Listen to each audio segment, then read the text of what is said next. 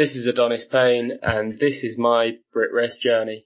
Yo, what's going on? It's your boy, Big Wavy Roy Johnson here. This is the professional Nathan Krug. Yo, this is man like Darius. Hi, this is Tom Thurber. This is Benji. This is the Asian sensation Kanji. This is the Nightmare Fuel Hassan Malone. This is Joe Rage, the Heavyweight Classic. This is Mad Dog O'Doherty. This is Tonga. I'm the Breaker, Carl Kingsley. This is the infamous Cameron Solis, and you're listening to Broken but Glorious. Broken but Glorious. To Broken but Glorious podcast, because like me, you are head to toe a pro.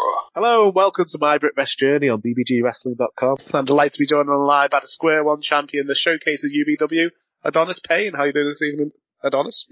Yeah, not too bad, Chris. How are you keeping?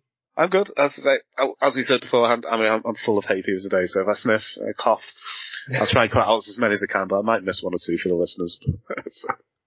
Not a problem. So how are you doing this evening? Yeah, good. Just got the Scotland-Ukraine game on in the background. I'm not really paying attention to it, but emotional. Just, working away earlier on. Just enjoying a bit of downtime now, really. I can't wait for these 4 days off. It's just knowing I was heading into work this week off the back of a 4-day weekend is always a winner. Yeah. Yeah, I asked my 6-year-old, what do you want to do tomorrow? I'm off, my day off, and he goes, can we just sit and play computer games all day? I said, yes, if you want to do that, I'll sit and play computer games all day. No complaints, not a complaint. That'll be me, football manager for the next 4 days whilst I'm not doing wrestling or work. Yeah. He came in with LMA 2004 the other day for the PS2. I was like, do you want to play this? He goes, yeah. So we started playing it. He didn't, after about 2 games, he didn't really get what's happening. He's only 6. But I've kind of started playing that again now when everyone goes to bed. I was like, I love this game. Questioning why you can't control any of the players. He didn't have a clue. He's like, can I play Liverpool? I said, that's no fun being Liverpool. You have to create your own team, start in the conference, make you like build up from the bottom. Yeah, so he didn't have a clue. So Yeah, that's what I'm doing at the minute on my save. I'm building up right from the bottom. Just out of spite. Same way to do it. Yeah. My favourite thing to do on LMA was 2007. You've got 20 seasons and you have to start as East Stirling in Scotland and go to win the Champions League in 20 seasons. The hardest bit is last in 10 games without getting sacked. I was going to say, yeah. Crap. So, it seems if you can last in 10 games, you're on for a winner. Yeah, I've never won the Champions League, but I have got them to the Premiership in 20 seasons. But yeah, it's so hard. They've got no money and they are awful. But it's a fun challenge. There's nothing like the frustration a computer game brings to you when you have no control over what's going on other than just a few analytics like Football Manager has got. It's just... Yeah, I kept restarting it until I got into the youth team. I've just had a shit quick striker in the youth team. That's all. It's like you start to, he's crap at everything else, but he's quick, so you'll get lots of shots. He'll at least score one. All you need in non-league, to be fair. Yeah. But wrestling. So you've had a great return post-lockdown, especially with UBW. So you main evented the last show, the Summer SAS show in the 6-man tag. You've had a couple of good title defences. So yeah, great return. Yeah, it's been a bit of a whirlwind, really, considering, pre-lockdown, I'd only had one match on UBW. And that was the show the weekend before, the world went into panic mode and we all had to stay indoors. So, to say I've gone from having one match to working at least a show every month, I think up until the start of this month, I had done every UBW show that had ran. Yes. And the only reason I wasn't on the UBW show at the start of May is because I was booked elsewhere, which, that never used to be an issue. No. And it's just been a bit of like I said, a whirlwind. I can't really describe why or how it's happened to me. Because it was a big kick in the teeth, really. I'd made my debut. I'd worked my first weekend because we had a Square One show after the UBW show pre-pandemic, and I'd done a full weekend and I was really happy with myself. I remember thinking, this is it now. I can finally have a debut year. Then lockdown hits. Yeah, did you beat Skip? Yeah, so it was Sunset Skip, WrestleMania 3, opener to that one. It was one of the first couple of matches where UBW had decided to start bringing up some Square One talent and putting them on the sort of pre-show opener of the card. And it's sort of 10 minutes before the main show is listed to be started. You'll send a match out there. Mm-hmm. And, you know, we got given 6 to 8 minutes. So it was just start hot. And, ironically, my first Academy match was against Skip as well. I mean, wow. this was an Academy match in front of, say, sort of 10, 15 people in a really tiny village hall. So to say that Square One, first of all, has gone from that to where we are now, which is 120 people minimum in Stevenage. Mm-hmm.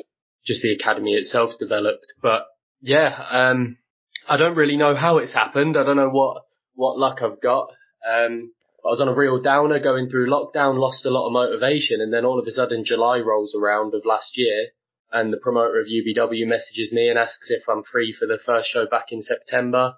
Yeah. And he wants to run an angle with Charles Crowley, CJ Carter, Truman Roswell, and me. And I'm there like, the three biggest names in the promotion. I'm at my brother's wedding. It was the Friday night. My brother's wedding was on the Saturday, and I'm surrounded by my family, and I'm bemused, and I'm looking around at him going, I think he's having me on here. And no, he remembered me, he wanted me on there. Obviously I trained at UBW. That's the only place I've really ever trained. And Paul Ash, who is one of the main trainers, the main promoter, has been brilliant with me in terms of advice, help, shaping who I am now. And when I asked him about it only a few weeks ago, why he decided to throw me in the deep end, he was like, I wanted to see if he could sink or swim.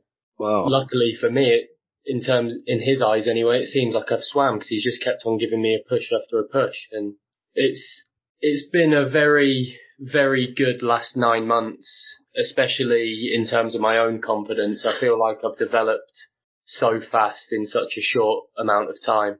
Yeah, because you first caught my attention was in the Flora's Lava match. You came out and you're giving it beans like you're the number one and stuff. I was like, oh, he's pretty cool.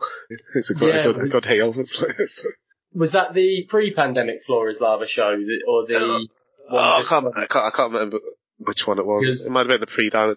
I think you came in giving it beans and then you forgot. I think you're the first out in the end. That was pre-pandemic. That was that was my official UBW debut, should I say? Not my. So technically that was my first match, but don't tend to include a rumble in it. But in terms of a UBW debut, I remember that as well. I mean, that was a crazy day. I went from being nervous and thinking I had just sort of a small part and thrown out. And, that obviously inevitably led to me getting the singles match. That's where sort of the eye was first caught. And to be honest, credit in that one goes to guys like Memes, Kyle Kingsley, Truman Roswell, who was in there with me just for these sort of 5 minutes. Clarence as well, Sassy Bear Clarence. Yes. They just gave me everything. They went, what do you want to do? You decide. And as a guy who was making his debut in terms of wrestling in general, I didn't really know what to do with it. No. So I just sort of decided, well, I'll hit a couple of moves. I'll do the one that I'm comfortable with, which is the Claymore, and then I'll sort of shout my mouth off a little bit and try and get myself over as the bad guy. And if I get one boo, then that's the result. No, it made a big impression on me. I was like, oh, he's cool. I'm keeping my eye out on him, seriously. And then, pandemic. Were there any matches or storylines in 2020 that you're particularly looking forward to that couldn't happen? Or? To be honest, no, not really, because we never really got rolling. I think there might have been a setup with Skip because we'd just gone sort of 1-for-1, if that makes sense. Mm-hmm. I'd heard murmurings from a few guys at UBW that the plan could have been for me to then go on and beat former UBW champions and kind of have the sort of Randy Orton style. Oh, that'd be fun.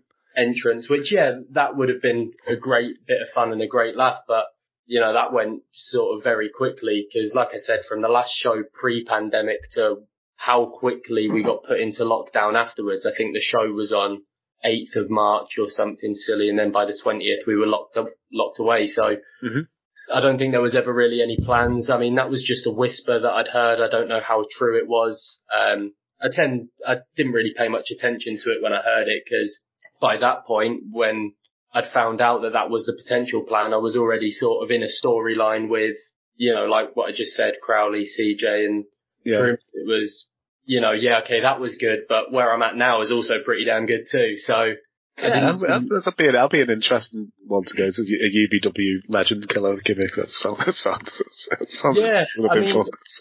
It's one of them ones where there's been so many brilliant UBW champions that I would, if given the opportunity, I'd quite like to go back and do it. But I think now I'm sort of a regular face on UBW. It'd be hard to go back to that as a newcomer.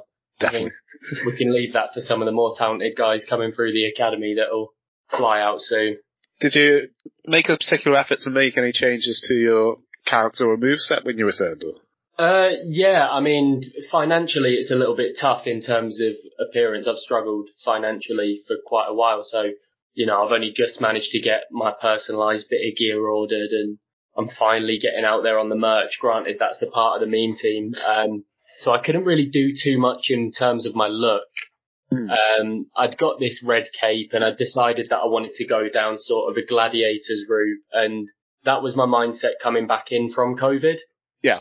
However, the way that we've kind of gone is I've just gone for that arrogance. I'm better than you. I've dropped the cape. The sword is sporadic whether I bring it out.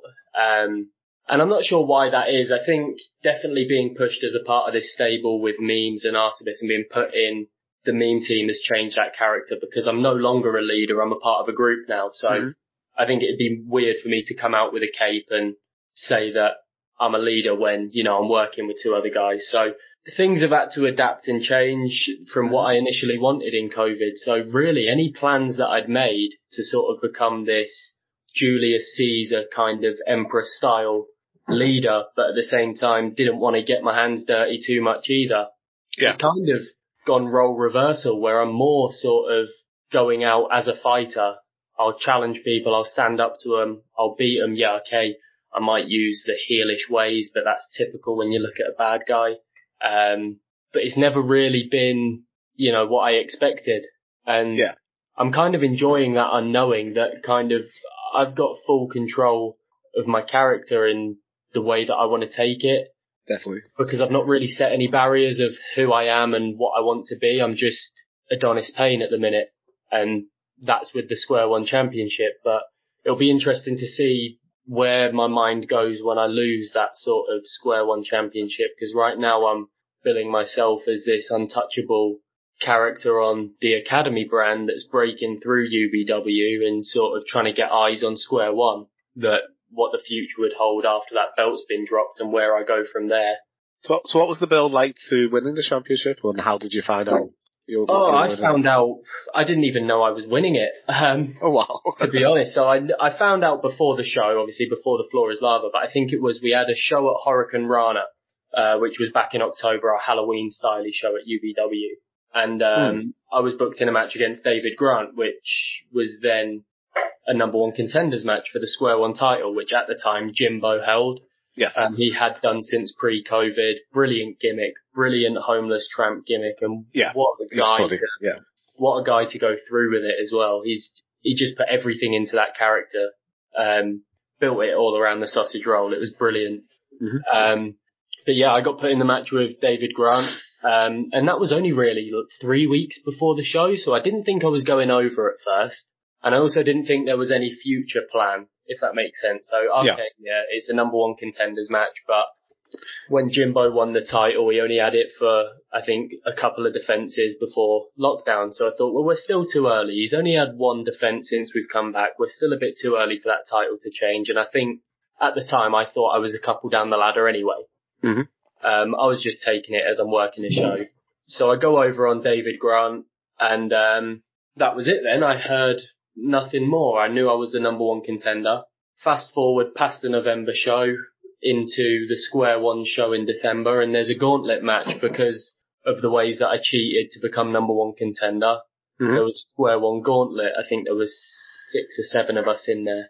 And in the end, I hit Ian Rosario with a chair. David Grant manages to get the pin. And then I faced David Grant in a final match, but where he's already been beaten up by Ian Rosario, I managed to get over the top of him. Yeah. So I'm still number one contender at this point, and I'm thinking, well, when am I going to face Jimbo, and when am I going to drop this number one contender so we can move on? And we were just chatting away, It was at that Square One show after the Gauntlet. We were just chatting away between me, Paul, and Chase Anthony, who's the MC of the show, who's the general manager of the show, and same with Sacrifice now. And yeah, I get told I'm winning it there in the January. Wow. Yeah. And I was just kind of frozen. I was like, are you sure? Yeah, it's about time we moved it on. Oh, wow. Okay then. So a month later, I'm going into Flora's Lava going, well, I'm going to be the champion of the academy, only the third ever champion. And at a time where I joined Square One quite late, and when they introduced the Square One title, I wasn't even working the academy shows, to be the third ever. And now I'm sat here with the most defences. That's quite special to me. And I think that's something I'll pride myself on quite a lot until, you know, the next person comes along and takes the record of most defences. Because Square One really is just what I consider to be home in terms of wrestling. It was where I first started training. It was around the guys who I trained with initially. And especially to beat Jimbo for it, who incidentally, Hugo Bloom, who is the head trainer at Square One, couldn't take my first session. So Jimbo stepped in to take it. So it was quite cool that he took my first ever training session, the sort of basics of wrist locks, running ropes, my first bump.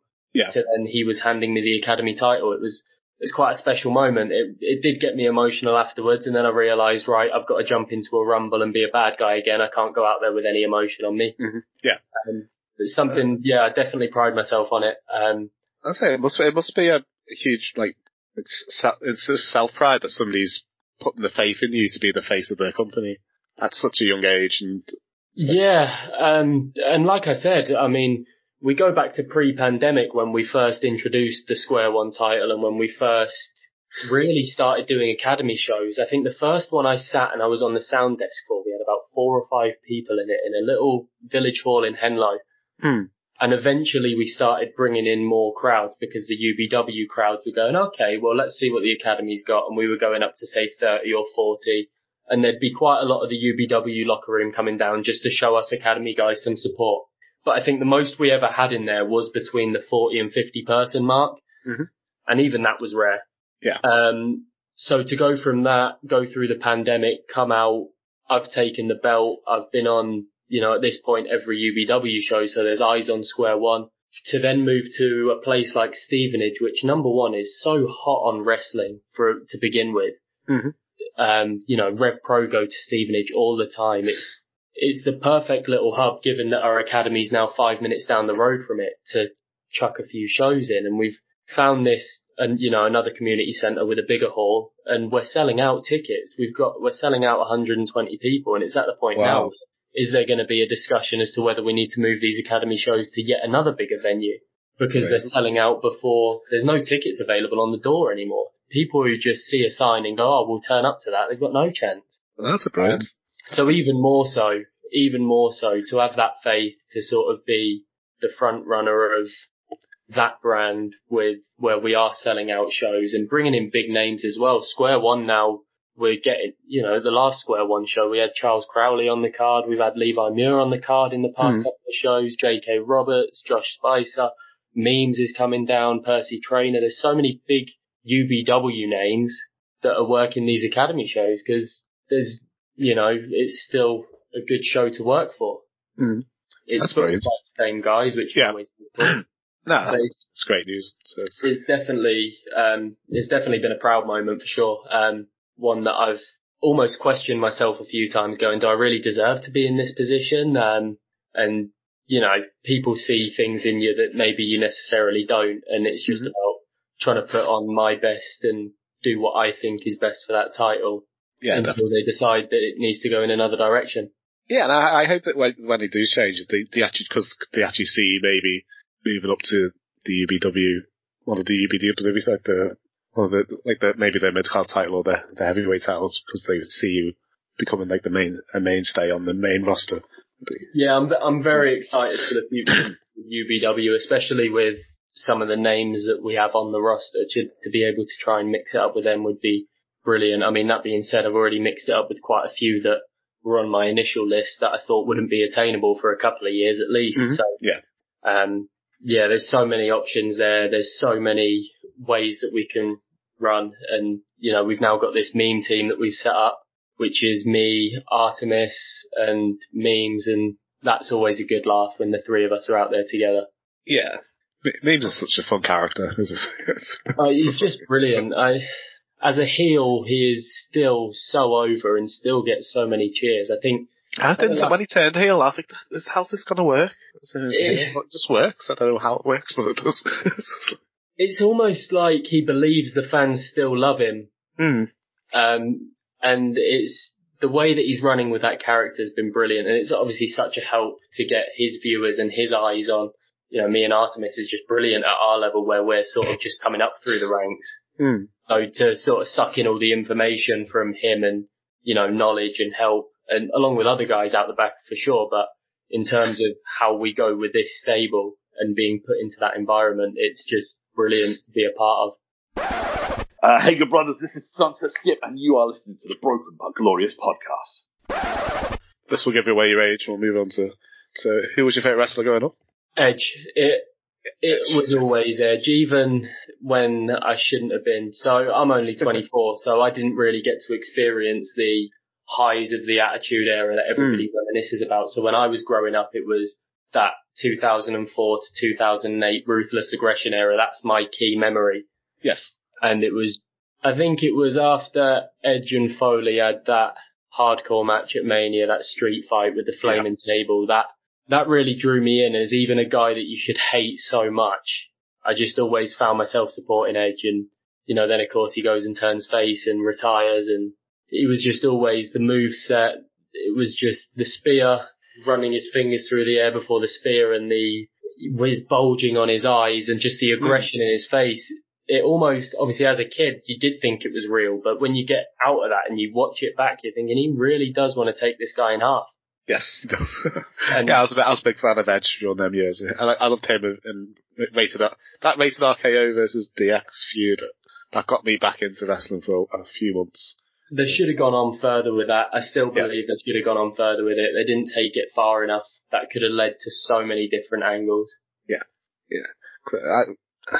I grew up in the New Generation era. And wrestling, by the time the Attitude era came around, I was like 17, 18, so I was kind of doing stuff, like going out and stuff rather than watching. So I kind of missed the Attitude era. But I've gone back and watched it again.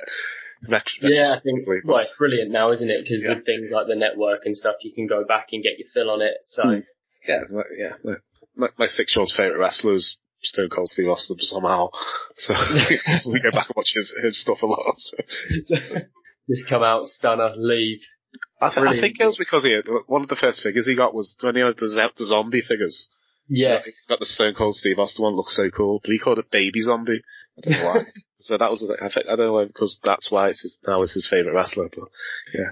He's got a little costume of Stone Cold and everything, he loves it. So.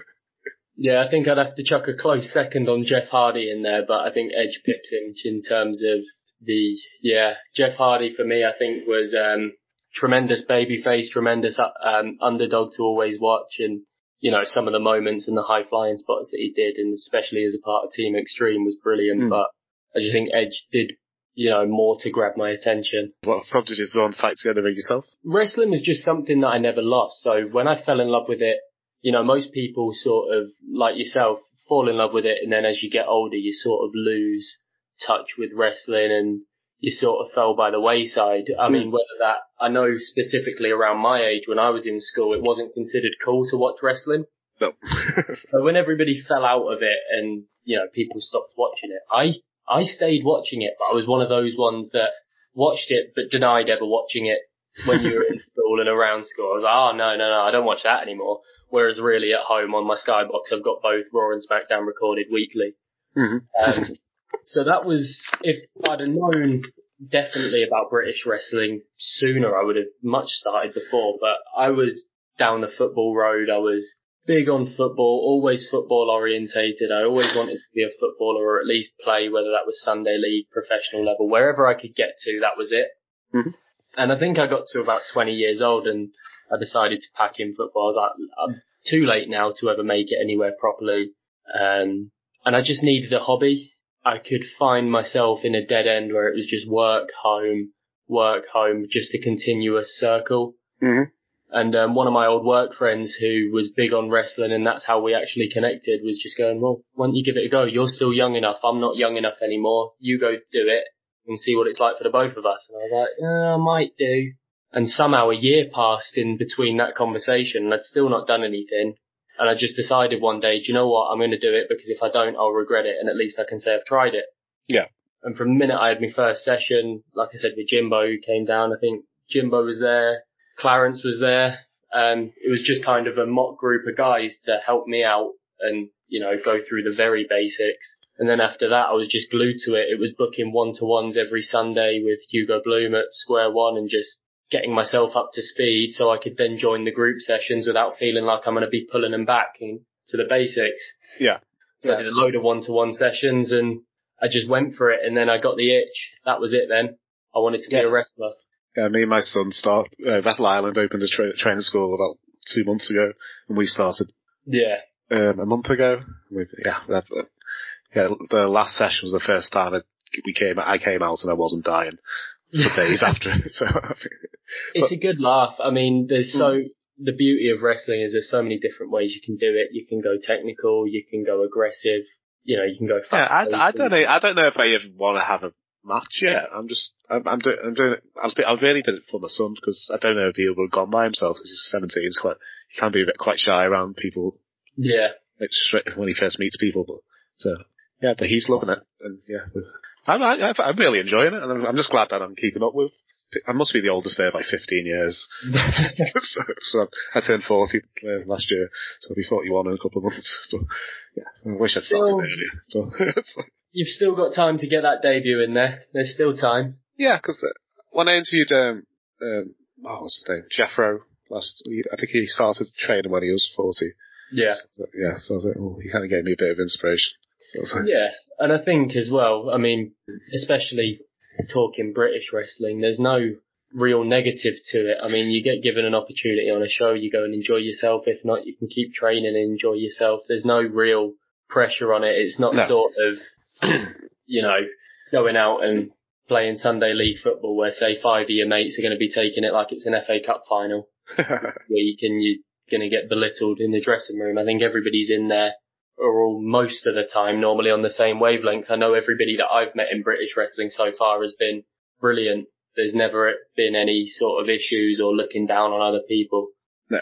Yeah, I'm loving it. I'm to say we tend to go on a Saturday where they have a guest trainer every Saturday. So we've been 4 times. We've had 4 different trainers, so it's good to kind of build on what you did the week before, but with somebody different. So it's like every time. So yeah, it's really, I love it. So it's little bits of knowledge from different people, isn't it? Mm. Yeah, definitely. Yeah. So was Edge like your biggest inspiration on who you wanted to mold your style around when you started training? I would say definitely a part of it. Heel Edge more than face Edge for obvious reasons. I always knew that I wanted to be a heel. I'm not sure why. I think most people growing up thinking that they want to be a wrestler want that moment of lifting a championship. Do you work with the public? Yeah. I have worked with the public quite a lot. In my current job at the minute, I'm very isolated because I'm working for Hampshire Council, so it's a hybrid working scheme where I'm working from home 4 days out of 5. So I'm less integrated with the public, but I've done a few jobs in the past which, very public focused. I found by interviewing people, the people who like to be heel tend to work in public facing jobs. Just can't stand it. So getting the chance to just shout at the public, get all your frustrations out of what you wanted to say to them all week. I don't know why I wanted to be a heel. I just thought that it fit me better. In all honesty, I got a lot of inspiration for my character from The Miz. The Miz is one of the best heels in the business. Is the longevity that he's kept the same character on for. There's been the slight ups and downs and the few tweaks and changes, but he's always been Hollywood A-lister, The Miz, better than you. That's always been the 3 main parts to his gimmick, and he's always kept that up, and just his arrogance. And I'd definitely say that I've molded a lot of my stuff around The Miz, because of his arrogance and the way that he works in the ring, the sort of sneaky style behind it, and do anything for a win style is what I wanted, because I had the idea of, if I come out and say I'm the best that there is, I'm the conqueror, I'm the best warrior that's ever walked this earth, and I'm taking a sneaky way out. On the record books, I'm still the best. I've still got to win. Yes. And I just thought that was going to be one of the best ways to get heat, and it's a tried and tested method, clearly. So where did the name Adonis Payne come from? I've actually so I used to work as a baker in a Tesco when I first started training for wrestling, and I'd gone to the gym a couple of times that week and my arms were sore, and I'd gone into work, and it must have been about 3 a.m. for one of these baker's shifts, and one of the head bakers, Paul, was out the back, and I'd walked in and I was holding my arms, and all he said was, "Chill out, Adonis, you've got a full day yet." And I thought, do you know what? I'll go with that. Yeah, that's great. That's great. I'll go with that. And so I took it from him, and he still says if I ever make it, he wants royalties from it. But I promised him I'd use the name Adonis, and it's just sort of stuck. And Payne was just something that fit with it, and something that I felt that I could do a play on word with. Now, obviously, you've got Bring the Pain in there, sort of loads of different angles that I could take it down. So I thought it left it open. Although if you're paying attention to Sacrifice, I'm not allowed to use Pain anymore, so no. That'd be yeah. So how's the gimmick evolved over the years then? So what was version 1 of Adonis Payne like compared to now? So. Version 1 of Adonis Payne was just your run of the mill, come out of the curtain, shout at a few kids and get in the ring and sort of do it. There was no real outline as to who I was or what I wanted to be. It was very much that get out there, do the job, go home. That's kind of how it started. Yeah. It's definitely evolved in the sense that because it helps that fans that turn up to shows know who I am. But what I've sort of built for myself is exactly kind of what I wanted when I came back from COVID to a certain degree. I wanted to be seen as this sort of leader, which I've managed to get given as sort of a leader of the Square One locker room rather than, say a make-believe Legion that I had, I'm now running it as a leader of Square One, and that's been quite interesting to play with. But I wouldn't say there's been a tremendous amount of evolution yet. I think that the evolution is probably going to start coming from now onwards, where I'm being booked elsewhere. I've sort of got my feet through the British wrestling door. I'm having the debut year that I kind of wanted. It's now how do I advance and take it up a level? And I think now's the time where I'll start looking at evolving and really nailing down who Adonis Payne is. Because how have you found, are you a big fish? I was saying like a big fish at the academy shows and getting well known at UBW, but then maybe going to a promotion where the fans don't know you. How have you found that transition? Weirdly enough, I'd say that it was the first time this Saturday where I'd felt unknown, completely unknown. And that was at Future up in Sutton and Ashfield, just sort of in between Nottingham and Mansfield. Yes. Furthest north I've ever worked. I'd only ever worked for United Pro, which was in Oxford, UBW, which is around Bedfordshire, and the same with Sacrifice around the same area. And the Sacrifice and UBW shows use a lot of the same talent. They're in similar areas, a lot of the same, I wouldn't say the same viewers, but they're sort of like close friends in terms of promotions, hence why we had the joint show not too long ago in February. Yeah. And United Pro, I was able to rely on Memes because Memes was already booked on those shows. I came down and we joined up with him, so we've gone in as the Meme team. So there was always that to lean on. So up until this weekend, I'd felt very comfortable. But then to walk into Future and be in a locker room where I knew, say, 2 or 3 people and had spoken to, say, 5 in total. Yeah. That was a really new feeling. But, I mean, the beauty of Future is that everybody was so brilliant there. In terms of out the back, you feel comfortable and at home right away. But in terms of walking out the curtain, I couldn't do what I normally could. I couldn't say the same stuff that I would at a UBW show or at a Sacrifice show because they don't know who I am. So I just made a beeline to the kid that was sat on his own and just started giving him hell before I got in the ring. I was involved in the Key to the Future match, so I just tried leaning in and saying, you think one of your heroes from out the back is going to have that key, it's going to be mine. I'm going to have a debut here, beat 7 other stars, and then I'm going to take it on and go to the top. You know, heel 101 sort of stuff. Yeah.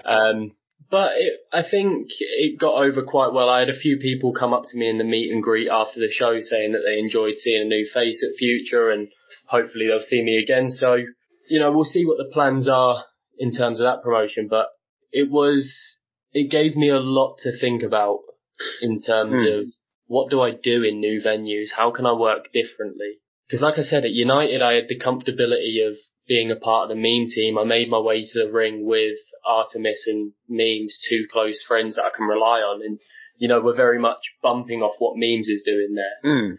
And I felt like, you know, I could still do the meme team spiel at any company and it'd suit. But when you're sort of in there on your own and it's now, okay, now you are just Adonis Payne again. Yeah. You're in a brand new setting. People don't have a clue who you are. How are you going to get that across to people? I wouldn't say I did a tremendous job at doing it, to be honest, but I'd say given the setting that there was 8 people in the match, I didn't really have to, because it was chaotic, that match. It was brilliant. It was brilliant chaos because the amount of bodies that are in the way. So it kind of takes that focus away from you, that pressure, that focus comes off a little bit. Do you find it weird that people want your autograph and stuff? Yeah, that's really weird for me. Yeah. Especially as a heel. I remember signing after WrestleMania 3 before COVID. I remember signing my first autograph on the back of a young lad's belt, and that was just, you know, I was there like, yeah, are you sure you want my autograph? And then as it's come along, it's becoming more natural. I'm signing posters all the time. Have you ever signed your normal signature rather than your kayfabe No, signature? I did go to though, and it was on one of these massive posters for Square One, and it was a big raffle prize, and I went to go and sign my normal signature, and I thought, hang on, I've got to be careful here. But that was, you know what, it's a good point. That was a really weird one. When I first got given that belt, I had never thought about a signature for Adonis Payne No. I'd never thought about any of that. So I get given a title and a Sharpie, and I was looking down at it like a rabbit in the headlights. I was thinking, what do I do? And I think I just scribbled A Payne or something quickly and tried to move on. And that's really, you know, that's a wheels in motion kind of moment. Like, there's a lot extra that you need to think about. Yeah, I've been trying to think of, like, if I ever do have a match, I don't want to go out as Chris Lappin. But I've been playing, but on the SmackDown game for years, I've been VDT.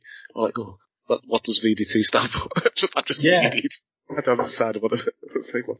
It was always trying to find names, and I always, I mean, same as yourself growing up, I was the same. I'd use the same name over and over, and then all of a sudden I become a wrestler and I pick something out of the sky which is completely different to anything that I'd ever used or anything that I'd ever thought of. Yeah. And I think it's really weird. Conveniently, Hustle Malone said this at the weekend. It was, you never know where your British wrestling journey is going to take you. I mean, you could be told one route and a couple months later you could be either 100 mile an hour ahead of where you thought you were going to be, or you could be stuck in traffic at the back of the queue. You just don't know where I'm loving his new the protagonist for British wrestling gimmick. I just thought, this inspiration. Yeah. He's just a genius, a creative genius is what I'd say. There's so many ideas come from his head, and I don't know where he stores them all. And how he went at the last show. He went from a comedy Disney plus deathmatch where they'll batter each other with lightsabers, and they could use anything Disney related, as weapons. So he went from a comedy match, to becoming champion by the end of the show, and it's just like this. And I believe he made a few kids cry in the crowd. I heard as well. That show. Lance went from heel to the biggest pop possibly in Wrestle Island history. Yeah, and then kids crying when he lost the title within like 20 minutes.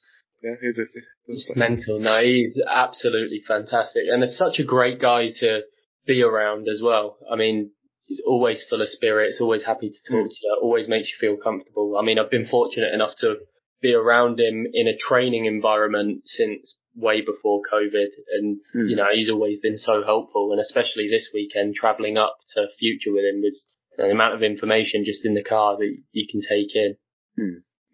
Yeah, he's a great guy. I interviewed him during lockdown. Because he was doing that. He had his own podcast then, and I loved it. Yeah. Cool. So, looking forward, you got like a wish list of opponents you want to do maybe by the next 6 months or so? Or? Within the next 6 months, there's quite a few names really. I could reel off thousands. Hustle Malone being one of them. He would be up there. I think, just like I said, what a great guy, what a great competitor, and everything he does, he just seems to evolve and get better over time. And I don't think it'll be long until we start seeing him put on shows like Progress and Wrestle Carnival. I think that's just a matter of time away from him, because like I said, he's just such a creative genius. There's so many names. I was fortunate enough to be involved in a tag against Charles Crowley and CJ Carter. They'd be both on my list for a singles match. RJ Singh, I want to work with properly. I was fortunate enough to take one of his DDTs a few months ago, as a part of a meme team spot, but I'd love to have that match for sure. Warren Banks, Tommy Kyle. Wow, yeah. Just to sit around some of these guys and be able to take knowledge in from them is brilliant, but, I want to take that one step above and take them on in the ring at the same time and try and learn from being in there with them at the same time. I think, that's just a few names off the top of my head. I could go on for hours. Yeah, there'd be some great matches. I think Tommy's come on leaps and bounds over the last, possibly post-lockdown. He's one of them guys where lockdown came at the wrong time. It's like just as he was pushing. Absolutely, but at the same time, I know for a fact he wasn't, from seeing his social medias and things, he wasn't sitting around in lockdown. He came back buff. he came back with a vengeance, and there's no surprise as to how well he's doing. And even more so, Tommy Kyle was one of the trainers for the beginners sessions down at Square One. Yeah, the Thursday, and he's plays a very big part in a lot of the guys that are on the Square One cards now in terms of their development. And to be able to do that and put so much care and attention into other guys and other wrestlers coming through, at the same time to hold the amount of talent and to keep progressing on his own in the way that he has been, whilst balancing work and a personal life, it's just brilliant how far he's come on. And again, I think he's another one that will be taking up people's TV screens soon. And, there's no reason as to why he can't make it, to be honest. I think he's brilliant. He's somebody I'm surprised Peter at Wrestle Island hasn't got up yet. He likes to get people from that area, because we have Warren Banks on the Hustle on a lot, and David Grant and Kyle Kingsley are on a lot. Yes, that would be one that I would definitely like to have, especially in the sense that, and I'd quite like to have it if there was ever a chance whilst I was Square One champion, because I've never been down to Square One I've been down to Square One, but I've not been a part of those beginner sessions where Tommy Kyle's been training. Yes. I just think that it'd be almost like Square One champion, my brand, against trainer of the next generation. And I wanted to do an angle at one point. I never pitched it. I should have done.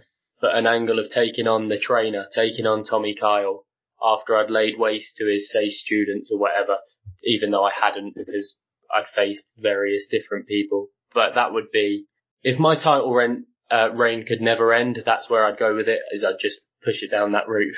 That sounds well. So would Tommy eventually take it off you? That'd be the end goal. You beat all the students, so then you have to. It makes sense. Yeah. It would make sense. No, it's just any way that I could have a match with Tommy Kyle I wouldn't mind whether I dropped a belt. I'd give my left leg for that. Never mind the belt. Yo! This is the Nightmare Fuel Hustle Malone, and you're listening to Broken But Glorious. Right, so if you're promoted for a day, promoted an event, so using wrestlers you've worked or trained with, wrestlers are associated to you in some way. If I give you a match type, you tell me who you put in that match. Yeah, go ahead. Yeah, and as it's your show, every match can be intergender, fatal 4-way, fatal 3-way, many people as you want in a match. If you want to add a stipulation, go ahead. It's up to you. But who will be in your opening contest? Get the crowd excited. Opener, straight away, same guy we were just talking about, Tommy Kyle. Yes. I've watched, and I think more conveniently to add Smashing Mike straight away. Oh, yeah. Smashing Mike is somebody that I was lucky enough to work with in my first defence, and he is just so good. Someday I really want to see live. I've seen him quite a lot on YouTube. I've never seen him live yet. But I think I've watched live two of his best matches. I mean, he goes on about them on social media all the time. Two of his best ever matches that he's had was against CJ Carter and against Tommy Kyle. I want to chuck all of that in and do a triple threat with those three guys. That would be my opener. So Tommy versus CJ versus Smashing Mike. I think you renew the classic rivalry of Tommy Kyle and CJ Carter. You add in Smashing Mike to the mix, and I'd be happy with the winner either way, no matter what way it went. I'd be knackered.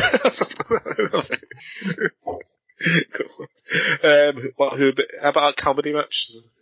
Comedy Memes is 100% going in my comedy match. There's no question. You've got to be Memes. Sometimes he makes me laugh when I shouldn't, especially when we're out there doing a meme team angle and he says something completely outrageous and I'm giggling underneath whatever I can hide me face with because I've got to stay as an angry guy, and I'm putting him in against Sunset Skip. Yes. I wouldn't know how to work it.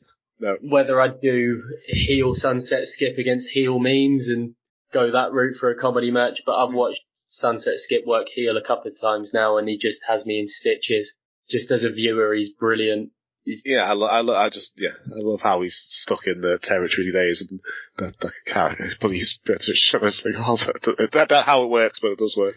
And I love all the tales of Skip. Yeah, and he's such a top fella as well. That's another thing.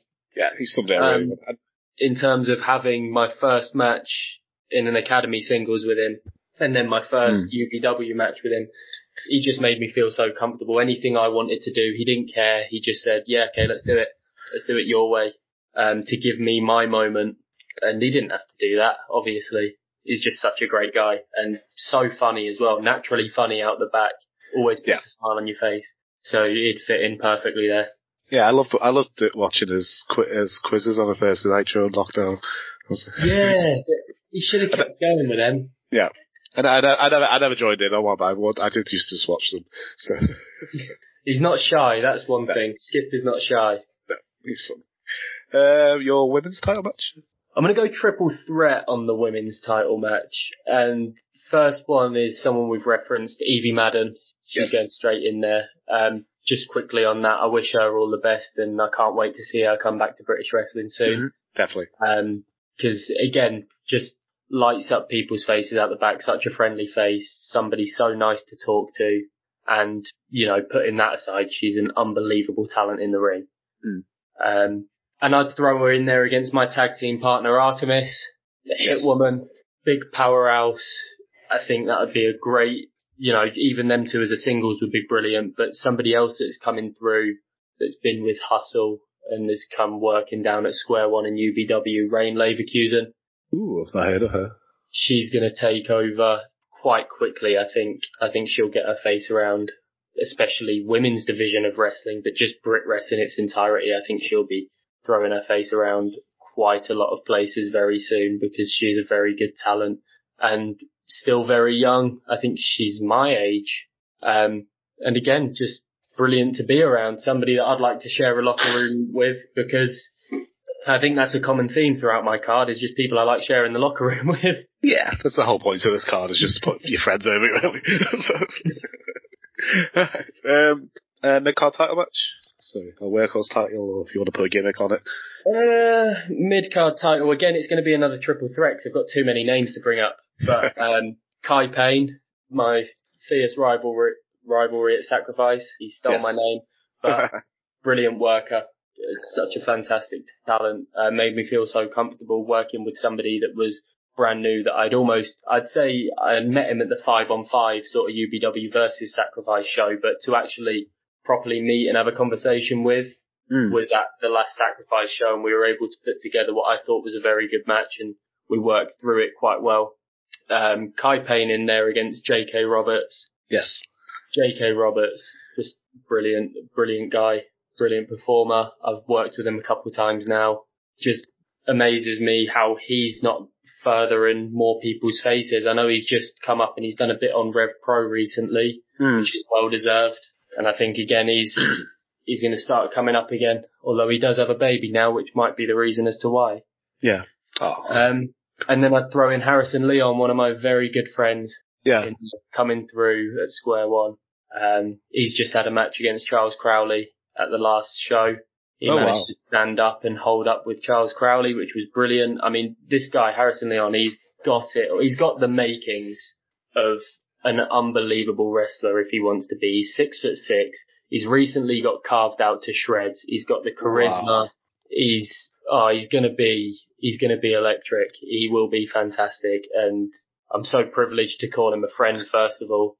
But he's going to be a fantastic competitor, and I'd like to throw him in there as a bit of a wild card to that. You've got two very similar workers in Kai Payne and JK, and then I think you throw in a giant like Harrison Leon, and it adds a interesting element. Definitely. That sounds like a fun match. About a hardcore Extreme Rules style match? Oh, this was a tough one, but I think I'm going with Hustle Malone in there, because I've seen him do a couple of no DQ, like you say, the Disney death match from the other day. But I watched him do a movie death match at Sacrifice as well against CJ. That was a good laugh. And I think he'd just have so much fun with it. And like I said, we've already spoken about what a talent he is. And I'd chuck him in there against Truman Roswell. Yes. I've seen Truman have a couple of ladder matches. I watched him have one at Mimia 3 before lockdown. And I just think his character would suit that environment. I think. Yeah. When I interviewed him, he was still Paddy and he was just developing this. Yeah. Conspiracy theory character. That's it. And then he goes through the name change through lockdown. People shouting Paddy at him from the crowd. But he ran with it and he makes anything work. His character's brilliant. I think it's one of my favourite characters in British wrestling at the minute, and just some of his facials that he pulls through interviews and in the ring, it was just so good to be able to work with him coming back through lockdown and, soak in information. Definitely. But yeah, he'd definitely go in there. Okay, a tag team title match? Tag titles, I think I'd have to go Fatal 4-Way on, because I'm a sucker for a Fatal 4-Way tag team match. It'd probably have an elimination element to it to make it a bit easier to decide, but 4-corner elimination, yeah. I do love Fatal 4-Way tag matches.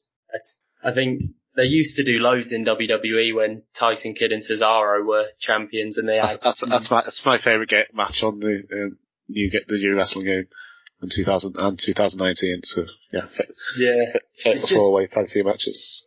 They're just always bonkers, and I'd throw in Thunder Express out of UBW on that. Leo Edwards and Jackson Hart. Leo Edwards, who I'm currently feuding with at UBW in a solo capacity, but as a tag team, him and Jackson Hart are brilliant. Yes, definitely. Go Los Palominos in there as well. Ricky Calvé and Frankie Vegas. They're fun. That's always a good. The Aubergine Emoji Sacrifice. The last one there. The no disqualification tag team match. I think if you haven't seen it, you should definitely try and go and watch it somehow. Yeah, definitely. Just a mix of the ridiculous. They're just two brilliant guys as well. They deserve the spotlight. Act 2, who I met recently, worked with at the weekend at Future. You'd know them from Wrestle Island. Yeah, they made their debut in the Rumble at the weekend. Yeah. Jack they came out together. I think they took like one.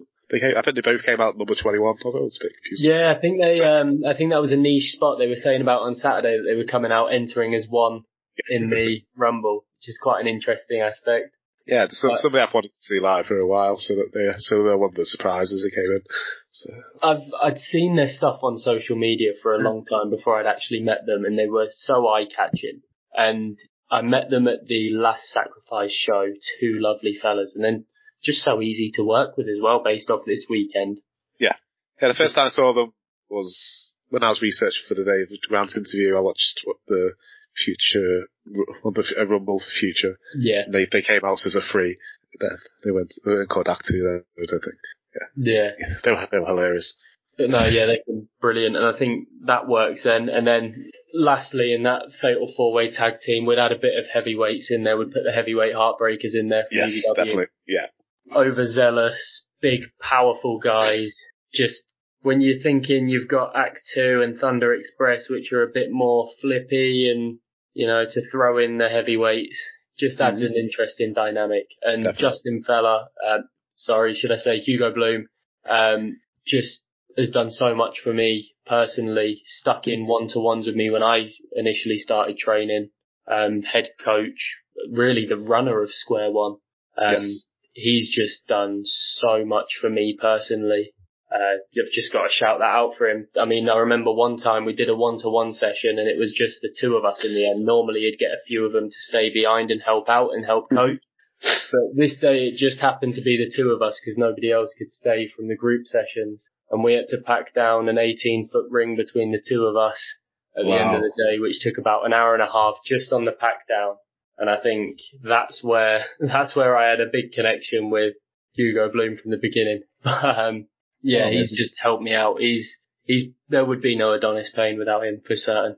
Oh, brilliant. Okay. Then it's your main event. Main event, two of British wrestling's finest at the minute, I think. RJ Singh and Charles Crowley. Yes. I'll just let them do whatever they want and they'll get the job done. They'll make me happy regardless. As long as we see an RJ DDT in that match, that's all I need. Definitely. That you're cordially invited to. I think Crowley there during lockdown is still one of my favourite things. Yeah, I actually went back and watched that the other day. I say the other day, it was a couple months back now, but everything's the other day. I say that, yeah. I'm a the other day person. It could have been anywhere in the last 3 years as the other day. It just shows again, I mean, we talk about Hustle Malone's creative side, Charles Crowley's creative side as well. I mean, the acting background definitely shows through with him. He's just a natural. He's just happy to do the most outrageous and ridiculous things and he will make it work. He will turn it into a Charles Crowley thing where you could suggest him the most ridiculous idea and it would work with him. Yeah. I just think he could turn water into wine in terms of wrestling. Yeah. He's brilliant. And another one that has been so pivotal in my personal development. I mean, there's so many names, but Charles Crowley at the time when I first started training was UBW heavyweight champion. Mm-hmm. And on my debut at Floor is Lava, he dropped the belt and that was his sort of exile from UBW. Yeah. And he was so helpful with me in making me feel comfortable out the back, making sure I was okay before the Rumble spot, pre-lockdown where I said that I just had the sort of little spot and get thrown out. He asked me if I was okay with it, if I was comfortable with doing everything, how it was going to go. I go out there and do it, and I tell him, I've not got too much to do. I go out, do it, come out the back, and straight away, big beaming smile, he grabbed me and said, "You said you had nothing to do. You did loads there. Well done. You should be proud of yourself." And then all throughout lockdown, the odd message from him, keeping up, giving me suggestions, offering me advice, almost giving me that little bit of motivational push. And even up until this week, I mean, he messages me on the fly every now and then, something that he doesn't have to do and take time out of his busy, his ridiculously busy schedule to do. Yeah. And I think it just shows his care for the business, especially. He should definitely not be worrying about me and what I should be doing to make myself better when he's got so much to think about. He's just had Maxi Impaler at Wrestle Carnival. He's got Strong Style 16 at Progress coming up. He's then got Wrestle Carnival where he'll be facing Scott Garland. And then, there's just so much. There's so much coming up for him. He's facing Tajiri soon, isn't he? Yeah, Tajiri at UBW. I don't even know how I could forget that. He has so much on his plate, and yet he's still, and the same with Harrison Leon. We talk about it all the time, me and Harrison. We say how Charles Crowley's got so much time for the people that are coming through and developing. And you just wonder how many more people is there? How many more people is he helping out? Because the list just seems endless and he's just got so much time for everybody else. And he's just a superstar in his own right. It's just brilliant to have guys like him around. Yeah, and I look forward to anything him and Clementine do. Any vignettes they put out are just my favourite things. I'm just like... They're just...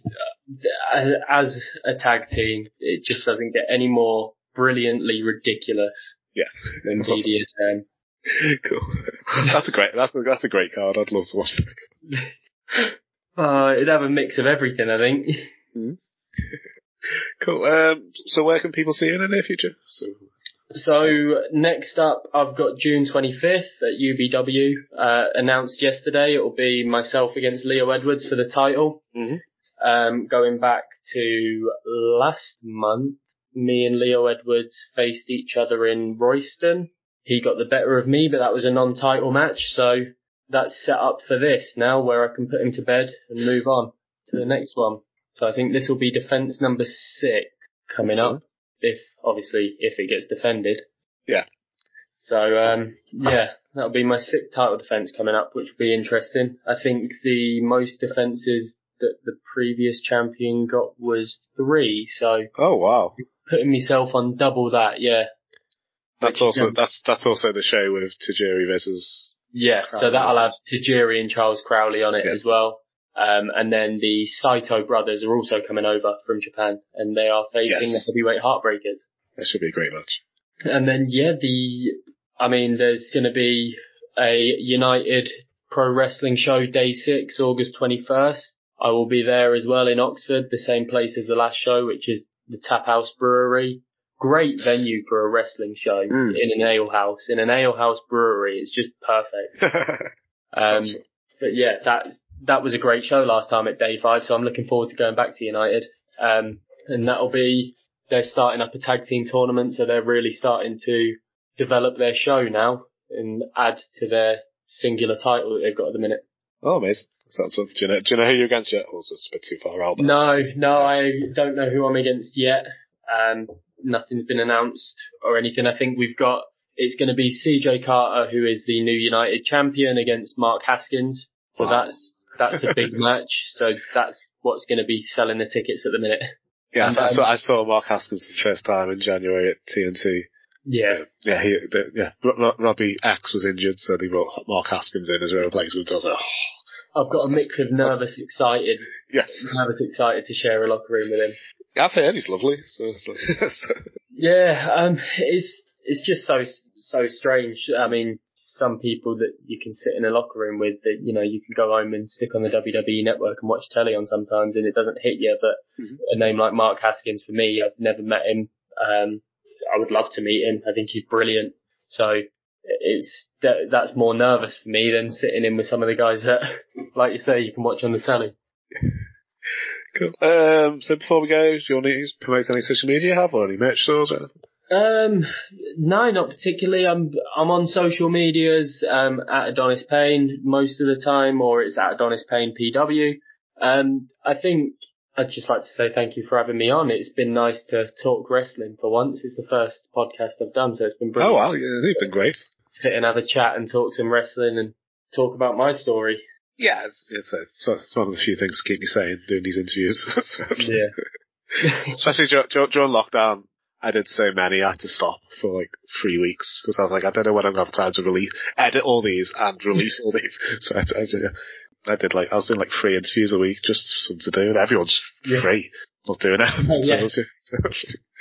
There's no excuses on there.